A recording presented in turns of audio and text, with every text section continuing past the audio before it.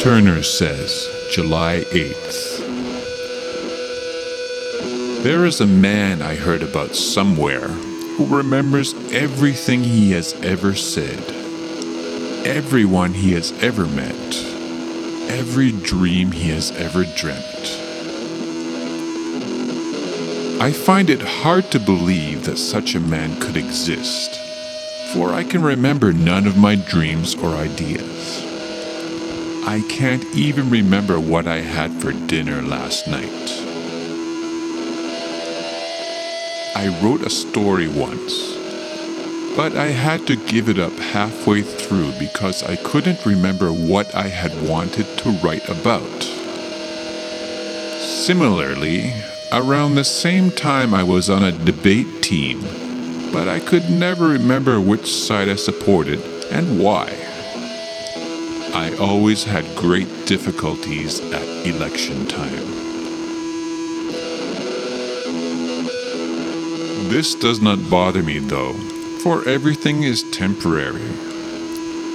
There are millions of stories, debates, and electoral candidates, but none of them last long. I eventually become old. Now extremely aged, my life is ending perhaps. Everything is slowing down.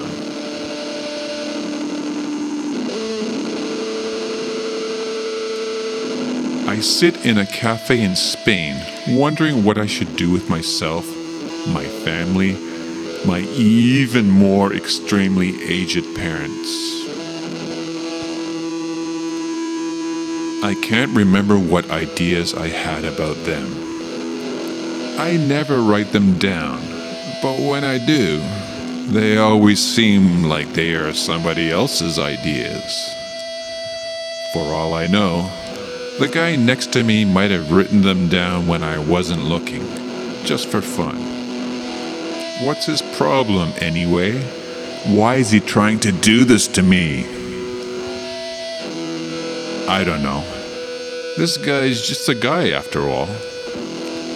But what was I just thinking about? I wish I had written it down. So I am in a movie theater in Spanish Harlem in New York, wondering what I am watching. The movie reminds me of something I have seen before, but I can't think of what it was. The time for retribution is coming. Now I need to go to the hospital. When I get there, I don't remember what I've been stricken with.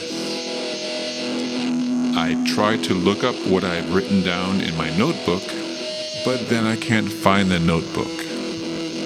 I am a hopeless case. I don't even quite know where I am. Do I have a notebook? What is a notebook anyway? There is one elusive idea that I'm desperately searching my memory for. It's an important idea. I don't even know why exactly. It's just a spooky feeling that I have about it. A feeling that it is probably important for my sanity. So, I decide that the best thing to do is to tell my ideas to my wife and ask her to remember them. And then maybe that idea will be among them, and I can then finally put it into my notebook. Basically, I can ask her at the end of every day what I have been thinking about, and she can tell me, hopefully. But there is a problem. I will have to trust her to tell me the truth. Actually, there is another problem as well. I will have to remember to ask her to tell me. Maybe she will tell me anyway, automatically? I think she understands my problem, although I've never really told her about it. Or at least I don't think I have ever told her about it. Is my problem the sort of thing that somebody would notice easily? What is my problem? Even if I do remember to ask her, she may or may not answer me. She could even pretend that she doesn't know what I'm talking about. I wonder what else I can do. This situation seems pretty hopeless. More days go by, and I have the idea again, but it immediately disappears. After another month, the idea comes again, and I tell it to her before it goes. Later that day, I want to ask her about the idea, but I forget. I must have had this idea and forgotten it 10 or 20 times, maybe more. But how can I be sure? I don't trust my memory. But at least this I know. Every morning at breakfast, my wife and my children look at me with great worry. There are storm clouds on the horizon. My life is empty. Yet somehow I am content. I continue thinking about the problem of my ideas. I believe I used to have many ideas, a few every day. Somehow they have all been erased. My body is somehow made of rubber. Everything bounces off of it. Nothing sinks in. It is covered in slime too, for everything slips off that tries to touch it. I am a slimy rubber creature. Maybe I'm just a large walking condom.